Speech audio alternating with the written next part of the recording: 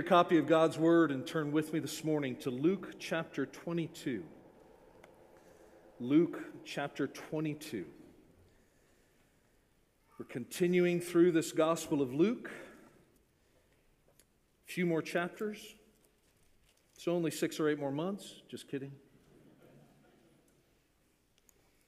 But we are here on the night of Jesus' betrayal. And our passage is Luke 22, verses 47 through 53. Please follow along with me. While he was still speaking, there came a crowd, and the man called Judas, one of the 12, was leading them. He drew near to Jesus to kiss him. But Jesus said to him, "Judas, would you betray the Son of Man with a kiss?" And when those who were around him saw what would follow, they said, "Lord, shall we strike with the sword?" And one of them struck the servant of the high priest and cut off his right ear. But Jesus said, "No more of this."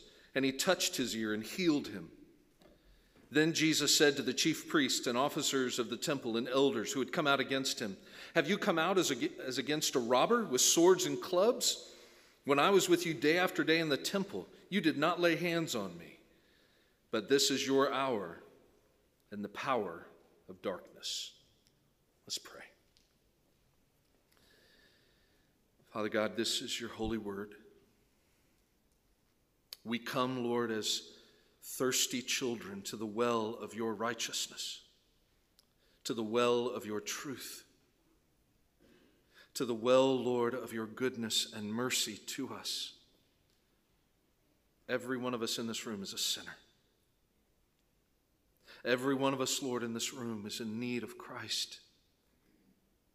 Even we who have believed, Lord, how quickly we can let our flesh reign. And so, Father God, speak. May your Holy Spirit move us, Lord. May our fellowship with Christ be deepened. May our understanding of his person and righteousness and grace grow.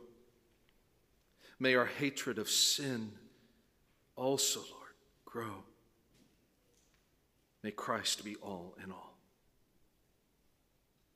It's in his name that we pray. Amen. Amen. You know, a kiss is a very personal thing. And I dare say that every single one of us in this room participates in kissing in some form or fashion. Right? Even in Scripture, we see husbands and wives kissing. We see parents and children kissing. We see grandparents and grandchildren kissing one another. Relatives and close friends kissing when they meet, when they say goodbye, when they are joyful together, and when they are sorrowful together. Just next week, when you celebrate Thanksgiving, many of us are going to gather with family, and when we greet those family members, we are going to kiss them on the cheek and hug them, and you know, they're going to kiss us and say goodbye at the end of the time together. We know historically that in most Eastern cultures, Middle Eastern cultures in particular, they would kiss each other on the cheek when meeting and departing, both cheeks, a practice that continues in many places today. And let's not forget that 5 separate times in the New Testament, we are told by the Apostle Paul and the Apostle Peter to greet one another with a holy kiss. 5 times. Now, I know nothing makes a room full of Reformed Baptists more uncomfortable than telling them that Scripture commands them to regularly kiss one another, but it's there. Kisses of this nature are a sign of affection, they are a symbol of endearment, and they are also an expression of love. Knowing this makes the idea of betraying someone with a kiss all the more despicable. And it is woefully despicable that the Savior of the world was betrayed with a kiss. Here in Luke 22, we come back to a story that we know well. Jesus is praying in the Garden of Gethsemane, just a stone's throw from his disciples. He is in agony over the wrath that he is about to endure at the hands of men and at the hands of God. Yet he is firmly and faithfully determined to submit to his Father's will and accomplish the redemption of his people. The path to the cross that now lies before him is littered with human sin and drama and misunderstanding and anger, but we are going to see him navigate it with truth and compassion and holy resolve, learning along the way how deeply God loves even those who hate him. So let's consider first the wicked betrayal of Judas. The wicked betrayal of Judas. At verse 47, when it says, while he was still speaking, it's referring to what Jesus said just in the previous verse. Look at verse 46. Jesus came to the disciples and he said, why are you sleeping? Rise and pray that you may not enter into temptation. He was reminding his men of the importance of being diligent in prayer. But just as Jesus spoke these words to them, Judas and his mob arrived at the scene. Now notice that Luke rather blithely records that Jesus was one of the 12. This simple notation is given to emphasize the fact that the one betraying Jesus was one of his closest associates and friends. Judas arrived with a great multitude, a large cohort that was sent by the chief priests and the elders.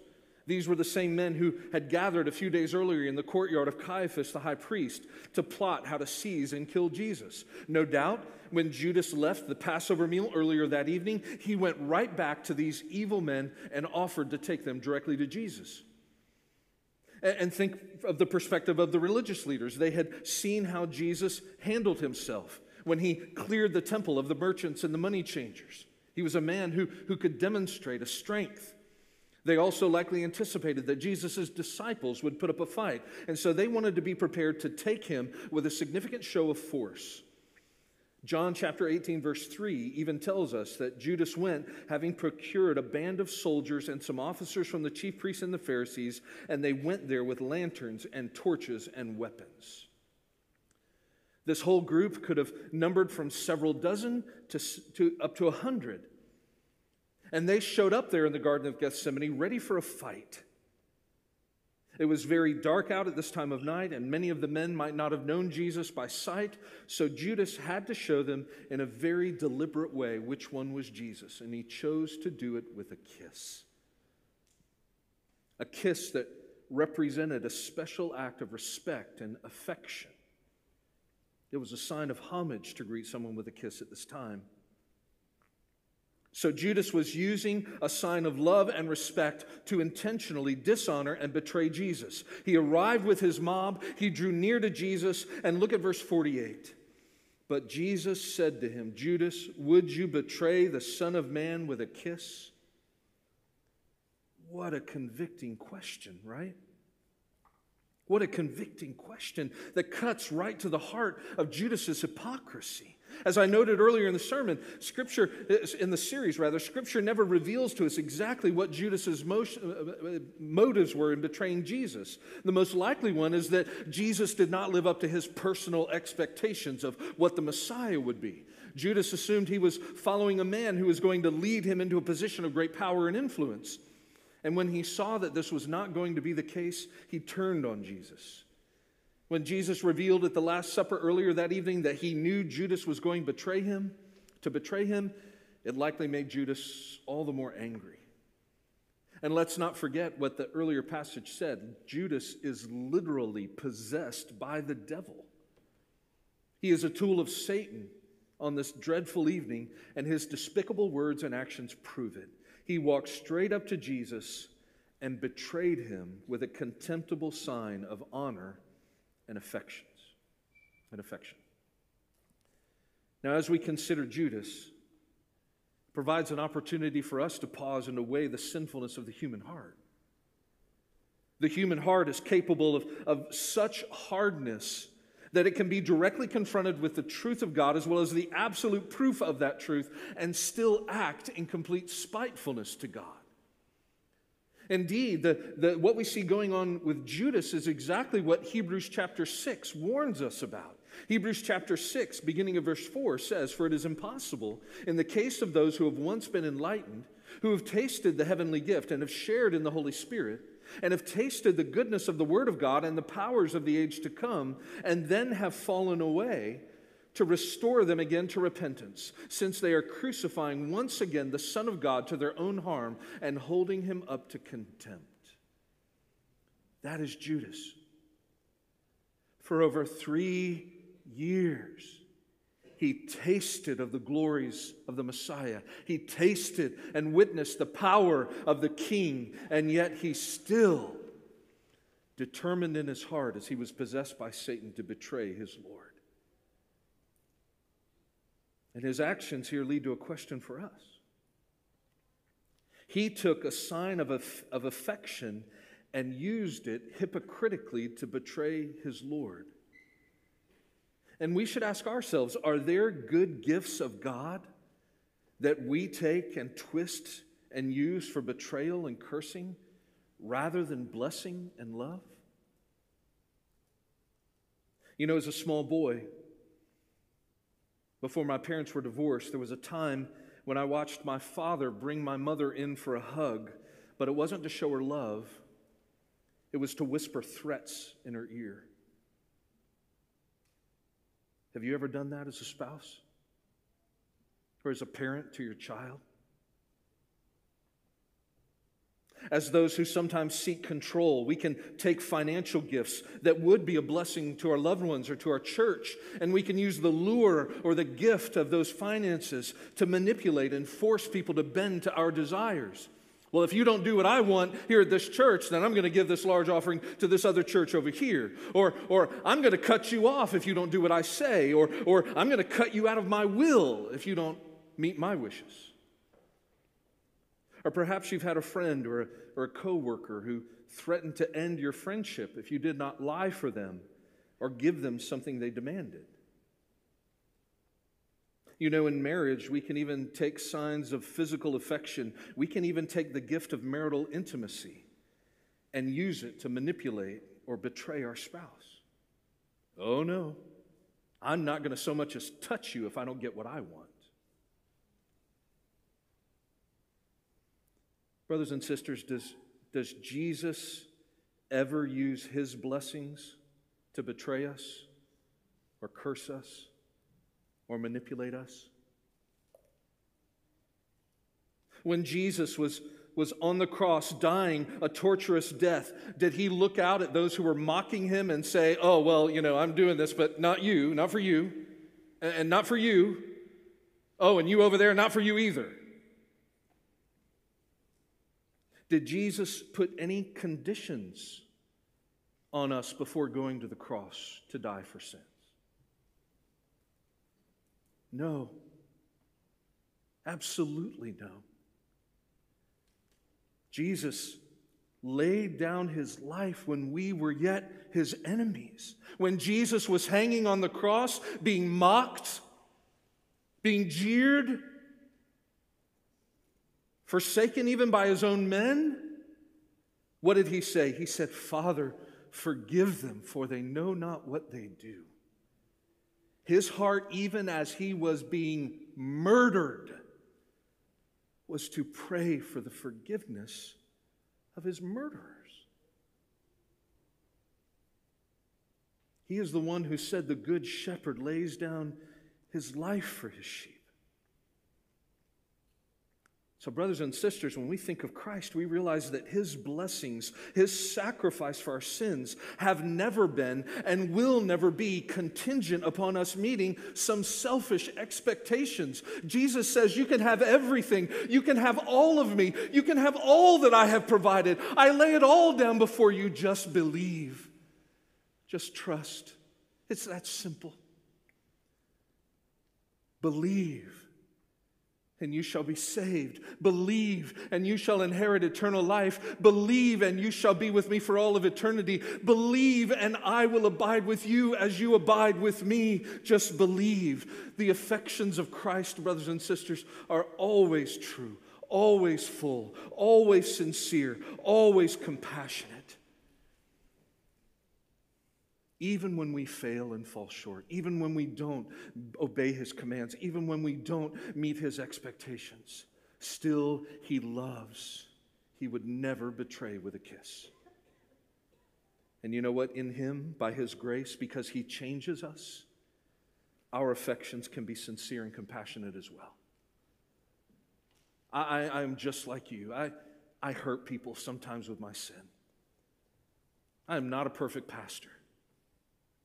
And this side of glory, I won't be.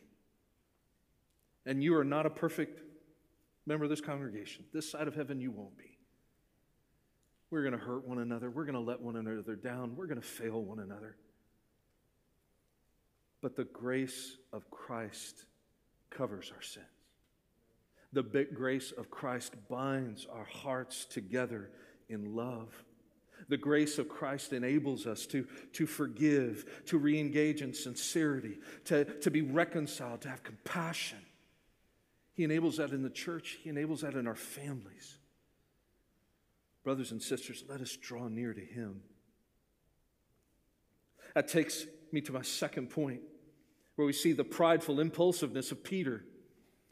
The prideful impulsiveness of Peter. We go now to verse 49, and it's obvious here in verse 49 that the men were still wrestling with how to interpret what Jesus had told them just a little earlier in the evening. He said they were to sell their cloak and get a sword, but when they showed him that they already had 2 swords, Jesus effectively said to them, "That's enough about that." So when these men saw the crowd, they saw the mob that had come to arrest Jesus and take him away, they weren't sure what to do. "Lord, shall we strike with a sword?" they ask in verse 49. In other words, "Lord, is now when we go to battle for you? Do you want us to stand up and fight, Jesus? Is that what we should do?"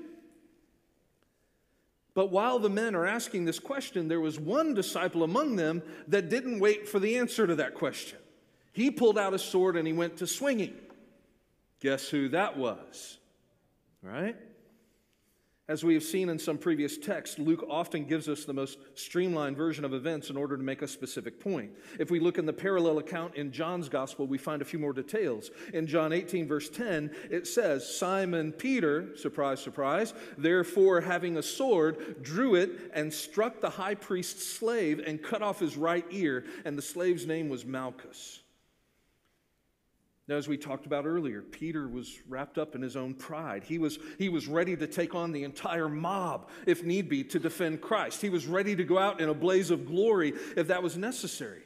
And the fact that he cut off Malchus's ear means that he was going for a death blow. Peter, in front of Jesus, stepped in front of Jesus, took out his sword, and literally tried to cleave the man's skull in 2 with one blow.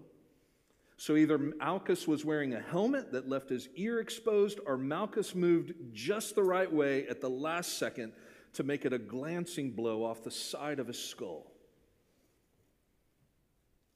Jesus immediately commanded Peter to stop. Look at verse 51. "No more of this." And then, imagine this. Our Savior reaching down on the ground, picking up the bloody ear, putting it back on Malchus's head with his divine hand and healing him. Right there. Right in front of everybody.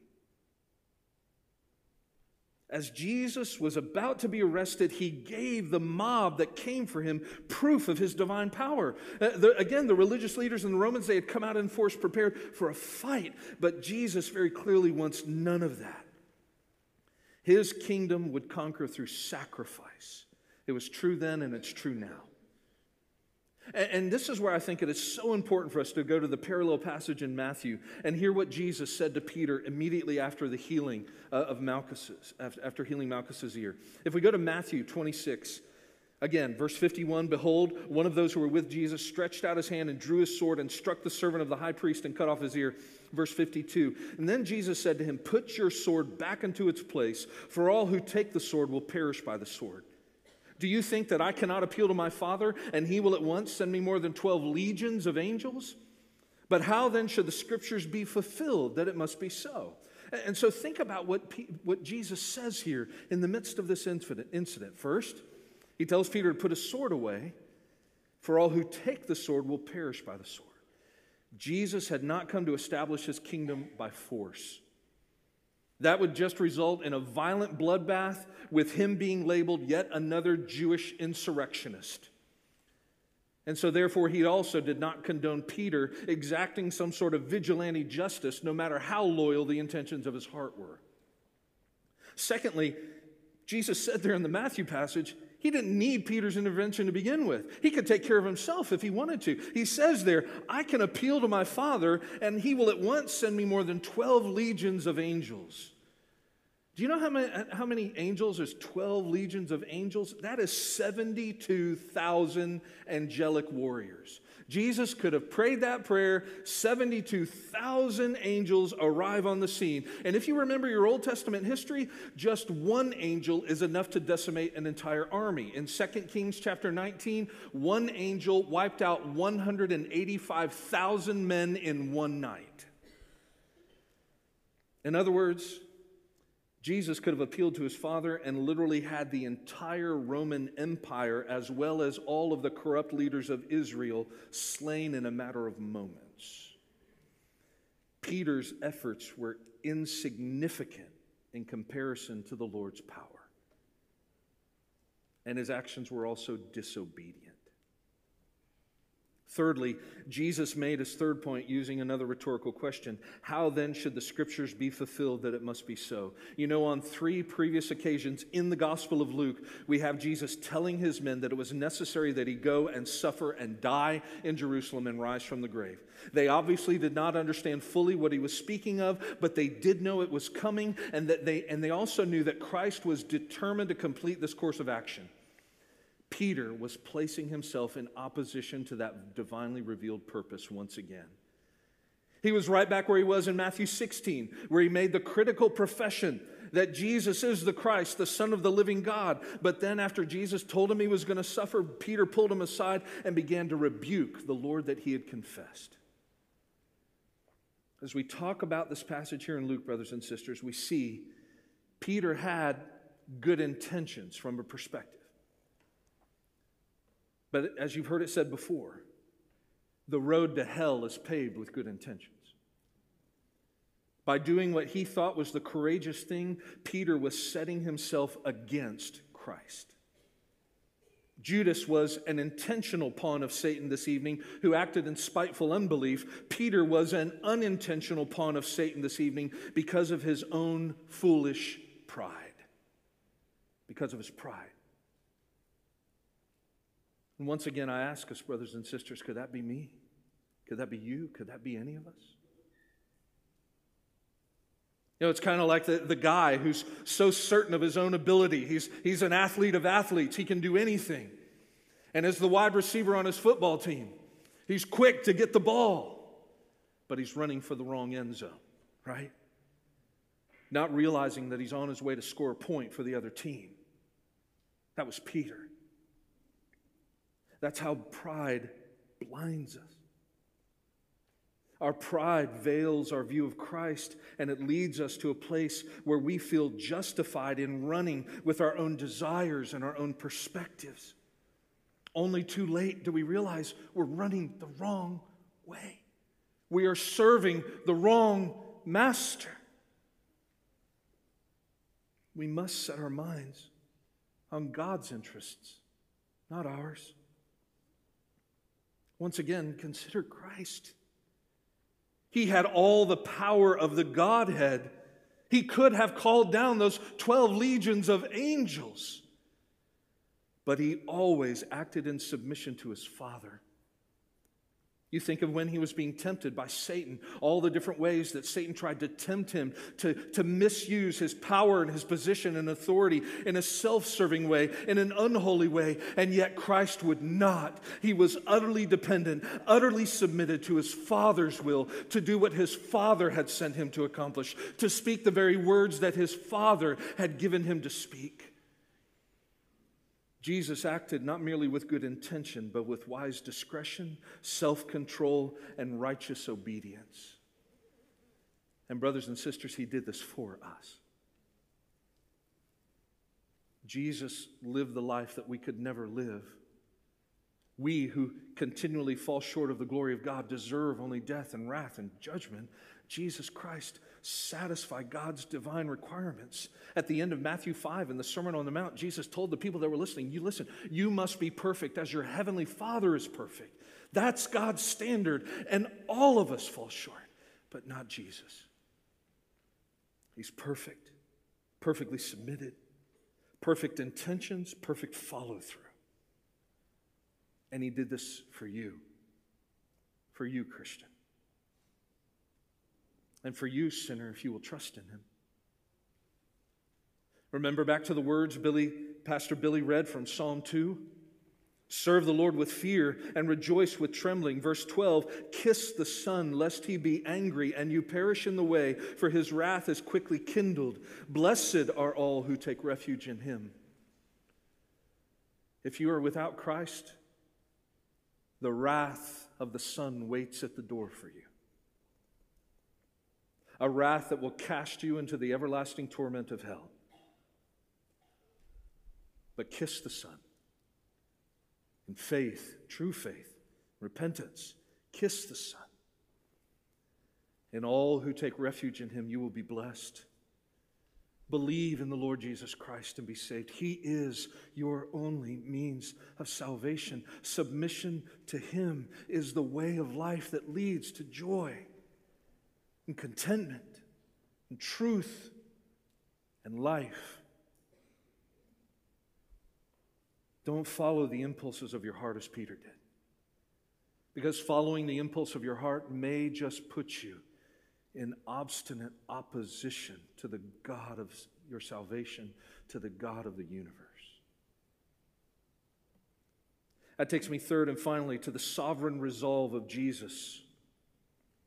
The sovereign resolve of Jesus. Pick up at Luke 22, verse 52. With verse 52, Jesus turns his attention from Peter back to the mob. They were all standing there before him, ready for a fight. Peter's outbreak of violence had no doubt stirred them up, but then they had seen Jesus stop Peter and heal Malchus. What? He's healing one of the people that came to arrest him? They're struck by that, no doubt, but they still had a job to do. They still had to arrest him and return with him to Caiaphas. And it was then that Jesus spoke to them. He said, have you come out as against a robber with swords and clubs?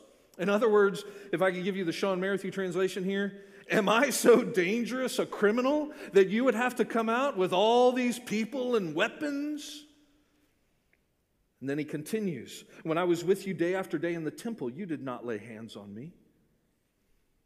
With that statement, Jesus is chastising them for their cowardice. We know from the past few chapters of Luke that Jesus had been very publicly ministering in Jerusalem over the past several days. He came into the city, hailed by the masses with cries of Hosanna, and they didn't arrest him then. The next day, he came into the temple and cleared the merchants and the money changers out in a very forceful fashion. They didn't arrest him then.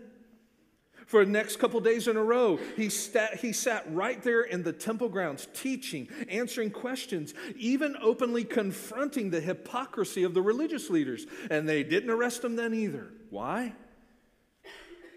Well, it tells us in several places that they wanted to seize him, but they were afraid of the people. They were cowards. The high priests, the scribes, the elders, the Pharisees, even the Romans, they were cowards.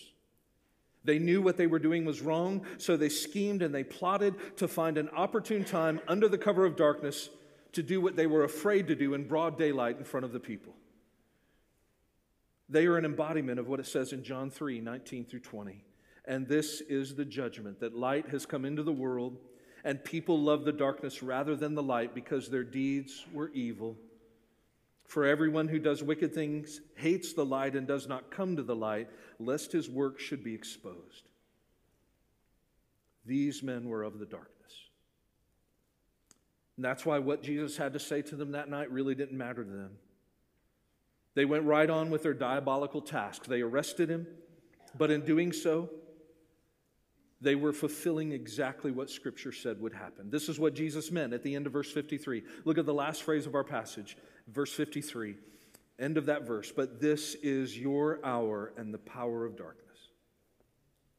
Even though the Son of Glory was about to face his darkest hour, even though he was about to be mocked and beaten and tortured and murdered by godless men, the sovereignty of God was not unseated. On the contrary, the sovereign hand of God was orchestrating every circumstance, every event, every step to bring about the redemption of his people. For this hour, darkness ruled. But even this mob served the purpose of God in heaven. Did you ever stop to think about that? Even a mob, a faithless mob, served the sovereign purpose of God in this moment. Acts chapter 2, Peter says this. Acts chapter 2, verse 22. Men of Israel, hear these words. Jesus of Nazareth, the man attested to you by God with mighty works and wonders and signs that God did through him in your midst. As you yourselves know, this Jesus, delivered up according to the definite plan and foreknowledge of God, you crucified and killed by the hands of lawless men. God raised him up, loosing the pangs of death, because it was not possible for him to be held by it. God was sovereign even in this arrest of Jesus. Jesus knew it, and he was content in his own heart to complete his Father's purpose, to submit himself to it, as unjust as it was. Brothers and sisters, if God was sovereign over the sufferings of his own Son, do you think he's sovereign over your sufferings as well?